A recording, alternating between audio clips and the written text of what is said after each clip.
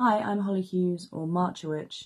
Today in From the World Up, I'm hopefully going to be helping you to make your desert worlds more believable and help you flesh out your desert cultures. Alright, let's start off talking about the different types of desert. You don't have to just write the subtropical Sahara style. Consider also the ice deserts of Antarctica, the cold but sandy desert of the Gobi, the arid rain shadow is the technical term of the Mojave. The Mojave Desert is one of the driest places on Earth. In fact, I think it is the driest place on Earth. Gets no precipitation at all.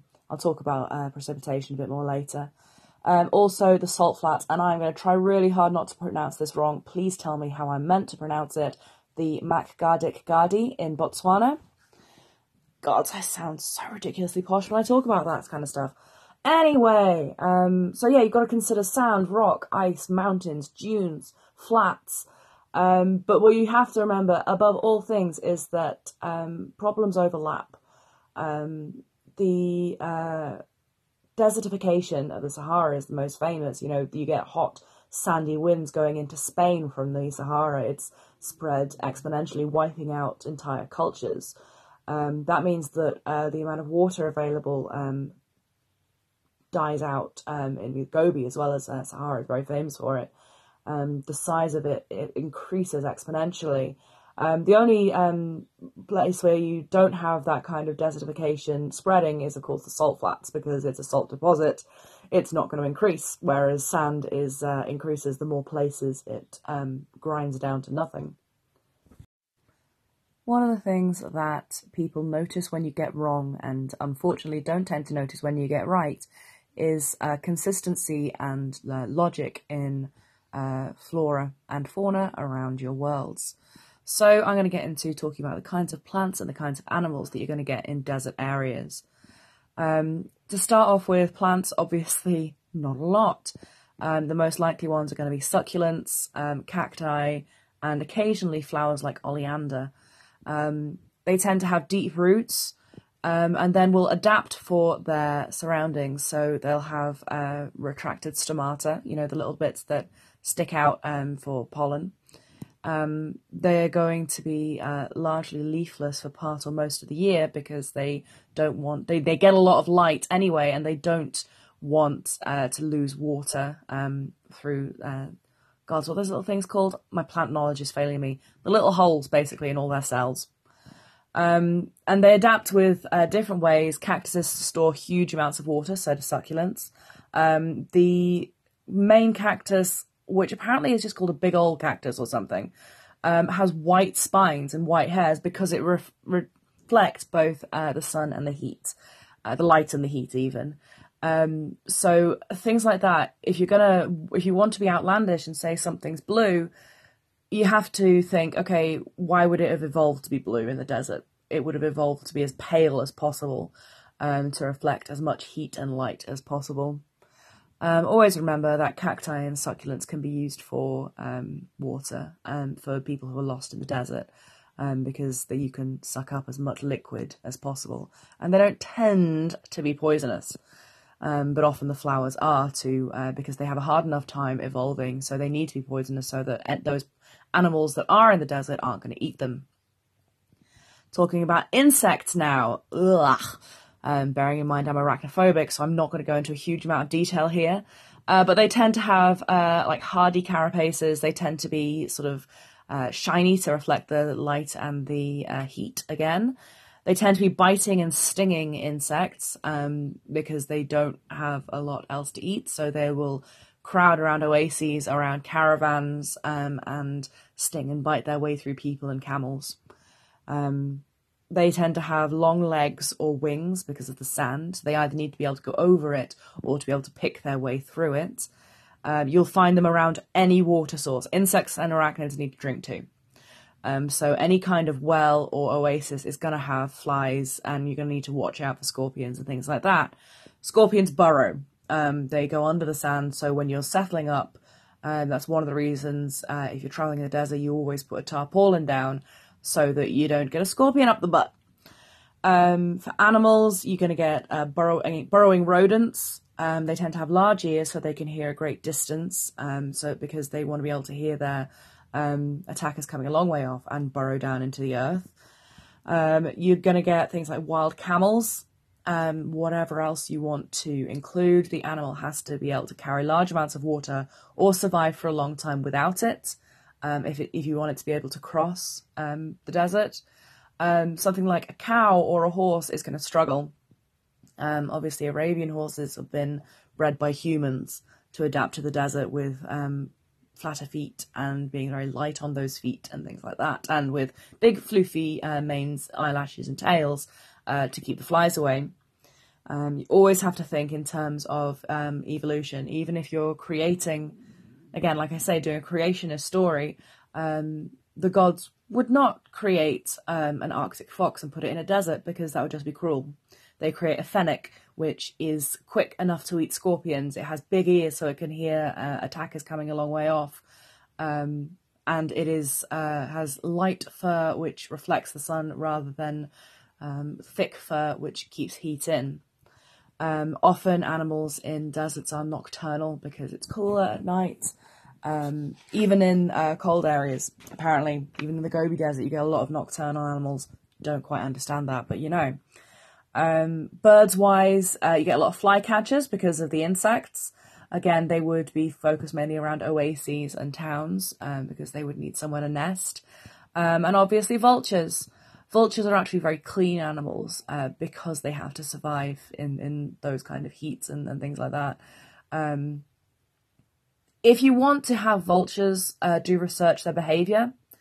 I'm just going to gloss over this now, but if you just rely on that bit in The Lion King, you're going to be sadly confused. Also, by the way, I'm in the UK, so when I say a buzzard, I mean a bird of prey that is a hawk and is brown and is not a vulture. I will differentiate between the two in the same way that I would always differentiate between a turtle and a tortoise, just if that ever comes up. It might seem pithy to be talking about weather in the context of deserts. Part of the reason that they become deserts is that they don't have seasons, because they're on the tropical line or because they're too high up, things like that. But you do get the extreme temperature change between day and night. That is a pattern all over the place. The Gobi Desert, apparently at night, is one of the coldest places on Earth. I'm getting very quiet. I apologise. I'll try and moderate my tone. You do get rain in the Sahara. One of the only places you don't tend to get rain is the Mojave Desert, as I said earlier. It's called a rain shadow desert for that very reason. But you do get rain. You do get snow in the Gobi Desert, where it's very, very cold. As I said, you don't get huge differences between seasons, so you're not going to get a big winter and summer. People living in a desert won't really mark the year in the same way as that. They tend to mark it possibly by movement of the stars, movement of moons, things like that, rather than in the UK, for example, where it's very obvious in winter the days are long and the nights are long and the days are short, and some of the other way around. Sandstorms are a fantastic narrative device. Anybody who travels in the desert is going to be carrying a tarp with them, because when you get hit a sandstorm, you cover up and you wait it out. No one with any experience would try and go through a sandstorm.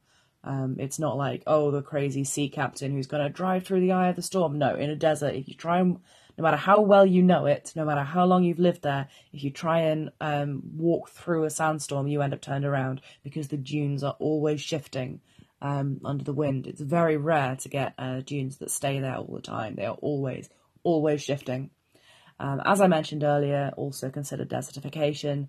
If you're at the edge of a desert, you're going to get hot, dusty winds coming through and messing with your crops, messing with your houses, filling your eyelashes with dust, things like that. The desert does not stop on a line.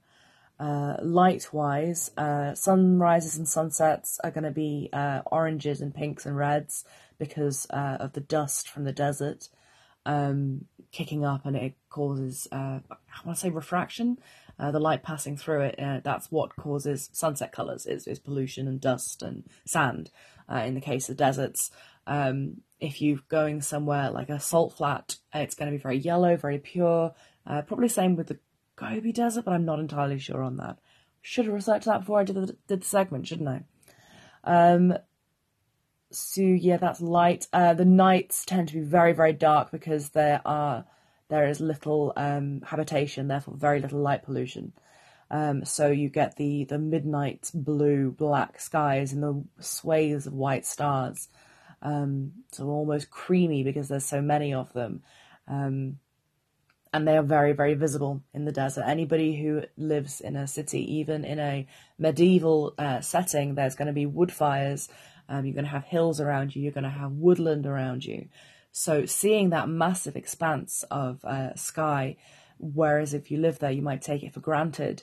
If you don't, you will always be astounded by that depth of darkness and the brilliance of the stars and the moon.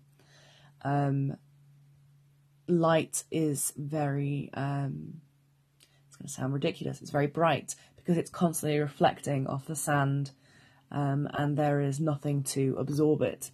There's no buildings, there's no trees, nothing like that. So you are very aware at all times of the brightness and of the merciless quality of the sun. So yeah, I think that's all I need to say about the weather. Do ask me questions as ever. I'm more than happy to do extra research. I know that I've gone over that very quickly. So let's talk about how to get water in a desert. Pretty much everybody's first concern. I'm going to go through the different ways that water is available and for you to consider sticking into your book. The first is oases. Obviously an oasis is oasis. Yeah, anyway. These are areas where there is natural water, a spring, a river, a lagoon, and therefore there is plant life and then frequently a settlement built around it. An oasis was not made holy, not sanctified, but was pretty much considered sacred ground. It's a protected area where anyone can come to trade, to meet with families, to interact with different tribes. There would be crops growing there. There would be funduks, which is the Arabic form of like a pub, but obviously tends to be in those areas non-alcoholic because alcohol dries you out in the desert. So they are good places for people to meet up, to gather. Obviously very good places for religions to spread because everybody has to come to them. And people come from all over different areas will end up in the same oasis. Committing crimes in an oasis is a big no-no. Obviously they happened, but because it's kind of considered a protected area because you have to be there because it's the only place there's water, it is a massive, massive social solecism and would be met with extreme prejudice and extreme execution, basically, if you were lucky. You would also have wells scattered throughout the desert, dug deep into the rock. Anybody who used them would be expected to maintain them, clean them, make sure that there's no salt or sand getting into the water. You would, if you knew where they were, you'd probably learn from someone who had learned from someone who had learned from someone who built a well. It was very much a case of you had to be in the know to use the trade routes, and tribes would want to keep it that way because it gave them an advantage. They don't want just anybody going back and forth because it means they lose that precedence and that exclusivity in their trading. So, for example, during the Crusades, you'd get crusaders dying in their masses of lack of water because they just thought God would keep them hydrated. Genuinely, I'm not being pissy. They genuinely thought that, and they'd be 10 feet from a well, but because they didn't know what to look for and where the trade routes were, because they weren't the indigenous people, they would die in their thousands. Like with the oases, well poisoning is like a cardinal crime. It would absolutely have you staked out in the desert or executed very, very horribly because, as again, people need that water, and the people that you kill, it's impossible to just target one person. You're going to be killing anybody who uses that well. So it is the ultimate crime. It's used as an example in By Jingo, by Terry Pratchett. Do I mean By Jingo or Oh Jingo? It's one of the two. It's one of my favourite books, but I always refer to it as Jingo. If they talk about the fact that this guy broke hospitality because he had to execute a guy who'd poisoned a well. And that book is actually another one which is everybody should read anyway, because it's just one of the best books ever written, but also because it describes desert culture and the debilitating effect of heat on those who aren't used to it. Qusurs, I may be pronouncing that wrong, Qsours. This is a kind of blanket term. They were places where there were deep wells in the water, but it was also used for irrigation. There would be pumping systems built in so that anybody could go and collect water and take it to their home, to their area, to their animals, to their crops. Obviously, these qusurs would be a great place to meet up with your friends and to gossip over. They were along water lines under the earth, which brings me to the most impressive example of, if you put this in a book, people might not believe you. When Marrakech was established, they dug through bedrock underneath the city, underneath the desert, up to the mountains, the Atlas Mountains, so that they would have cool running water in these tunnels all the way through the town, so they could have ventilation systems, and they'd have hatches so they could reach down and get fresh, cool water. And then these qusurs would be built on top of them so that people could access them who weren't in the city centre, so that if they were in the surrounding areas, building out there and having farms and stuff like that. But just the sheer undertaking of, admittedly, obviously it was with slaves, but if you have magic, you could easily do this with a magic system. Having that cool water to keep the houses cool, and to have constant access to water is just absolutely ingenious. But yeah, you would always carry water with you. Camels, obviously, you would make sure that they had drunk lots of water before they left so that they could store their own water. It's why they are more efficient than horses, in one of the reasons anyway, they're more efficient than horses for deserts. But you would always carry water with you, and not just like one amount. You would always have twice as much water as you needed in case there was a sandstorm, or the horses or camels fell lame, things like that. And you always carried double the amount of water that you needed. So for all that the trade caravans would be carrying goods to be traded, a huge amount of their space would be taken up with water, food and salt. So let's talk about culture. This is going to be the most important part to anybody who's doing some world building. You can possibly skimp on doing a bit of description, but your people need to be believable. So I'm going to talk through stuff. Obviously, I'm not own voice about this. I'm Welsh. Wales is pretty much the opposite of a desert, although the weather is frequently the same. Okay, so the most important thing in desert cultures is hospitality. That is consistent across many, many cultures and many, many continents. You never steal transport from someone. You never ignore a body in the desert in case that person is still alive. You always walk over and check and offer medicine and hospitality to anyone you find. Even if an enemy comes to your door and says, I need shelter, you were obliged to take them in, and there would be no fighting. There would be no poisoning at the table. It's very, very important and very linked into people's standing and the way that they were perceived. The Good Samaritan story, for example, that would be any person. It's not a big deal in desert culture. If you see somebody collapsed, you help them, because that could be you, and you never know when that might turn around. And so you never ever ignore a body, and you never deny hospitality to someone. Medically speaking, you're going to end up probably with circumcision, male circumcision, because of sand and small particles of rock getting in awkward places. So circumcision in a desert culture makes sense. They're probably going to know a lot about nutrition because they need to get as much as possible out of what little is available. So they are going to be quite canny in what it is they eat, how much they eat, things like that. Clothing wise, it has to be light but durable. So cottons, linens, things like that. It depends on the access that they have to threads, so it's going to be a lot through trade. If you're going to have leather, it's probably going to be goat leather, which is softer and lighter than cow leather, or one assumes camel hide. But that will probably be used for tarpaulins to go on the ground and to cover you during sandstorms rather than clothing. Obviously, cotton is available throughout the whole of the Maghreb, and that will be traded south.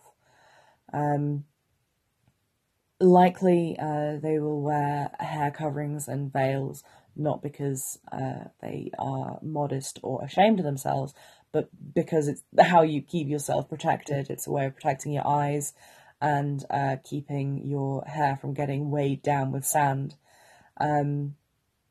Obviously, the spread of Islam has spread the link with being covered being a sign of modesty, but some of the old Berber tribes, like the Tuareg tribe, which continue to be matrilineal, it's the men who cover themselves, and the women, obviously they cover their hair, but they don't cover their faces. That is something to be considered, as the way that the religion can be exploited through exploitative through traditions that already exist. The culture of a desert people, they are likely to have very strong rules, because if you break the rules, you could end up dead, or worse, you could end up the entire tribe being dead because you were an idiot. So the people are naturally attuned to following orders and following dictums, and therefore when a dogmatic religion comes along with explanations and rules, they are more likely to follow it. They are more likely to follow a religion that makes you pray 5 times a day than one that sort of says you can pray whenever you want to, because it's built in, like that meditative aspect, because of the hours where you can't travel, or you have to bunker down during the hottest hours of the day, things like that. It is open to contemplation, and when you have nothing but sand to stare at, your mind works away. So religions flourish in desert cultures.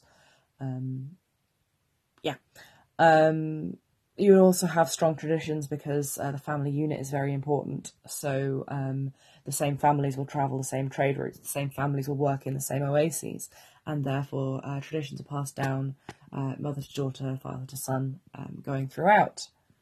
Wait there, just need to turn my page over. Doesn't that feel fantastic? That cultural thing is often a reason why people stay in deserts, even though obviously they are extremely harsh. You might have a sacred or cultural link to a place, to an area.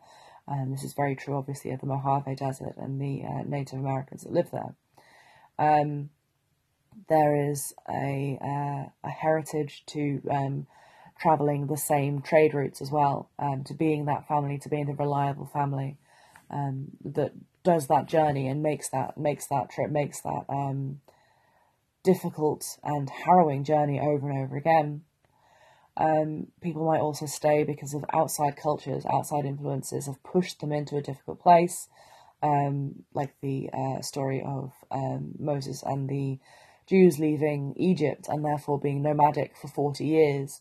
That aspect of being pushed into a place that is not natural to you, but you having to learn how to live in very difficult situation, very difficult conditions. It's extremely good for a narrative and for a background of a story and of a character's people. Opportunity is also a huge boon, I suppose is the word.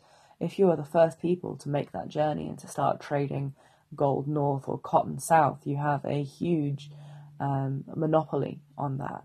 And so you become desert people because you are able to earn more and be important, to have standing, to better yourself that way.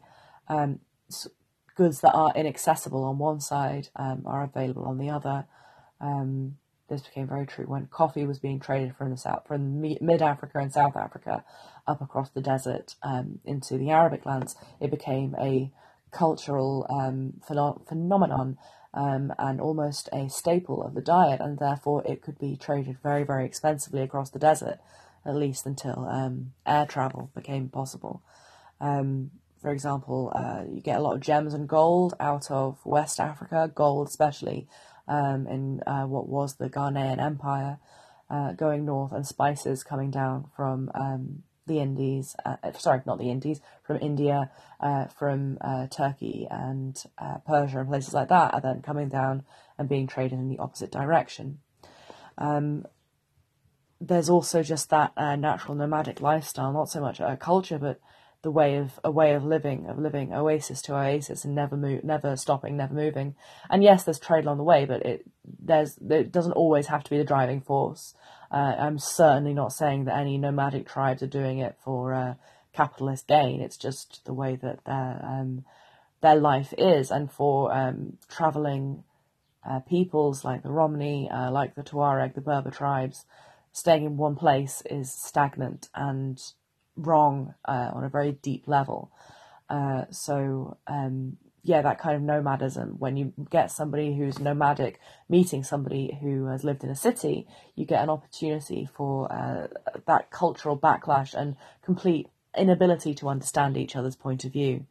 Like me, a pagan, being best friends with a Catholic, just every so often we just shake our heads and go, I'm just going to back off from this because I don't get you. I don't get how your head works.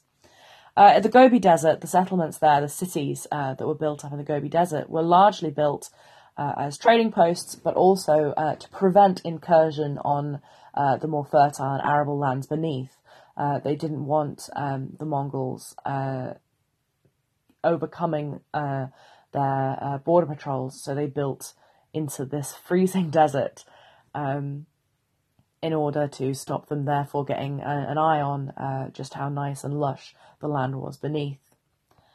That is the reasons I have been able to think up for staying in such a place. Please add your own in your comments, let me know. And remember, if you're writing a fantasy, you can make this stuff up. If you want to do it, you can just start with the god told them to live there, and you're set.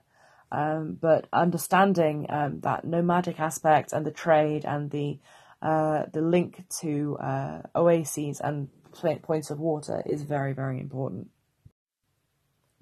Finally, I'd really like to talk about some authors who do it right. I've already mentioned Terry Pratchett's By Jingo. Fantastic book, both culturally and just...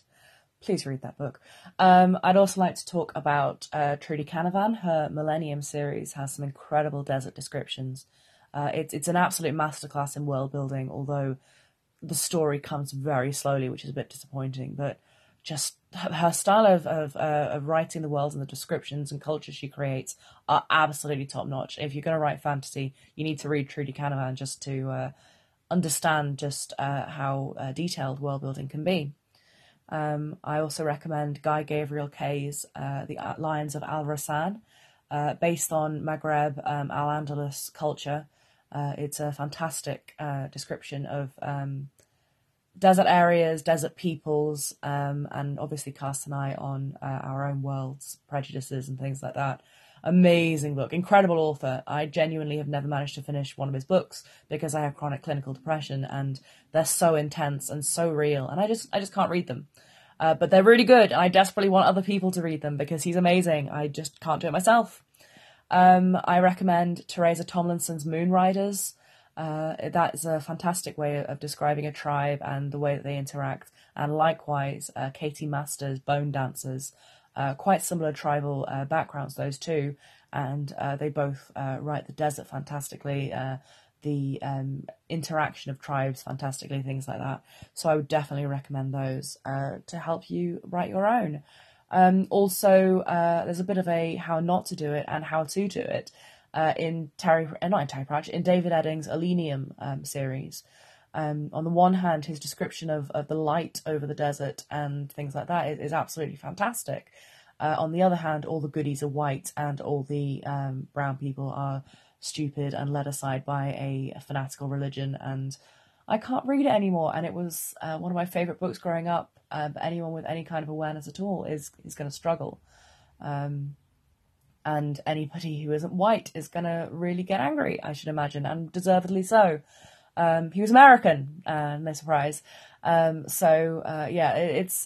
a very sort of 1980s American view of desert culture, which is a real shame because the description is good, but it's a good way to understand how not to do it, and especially if you are a white colonial person coming from that culture, it's a very good example of how not to do it.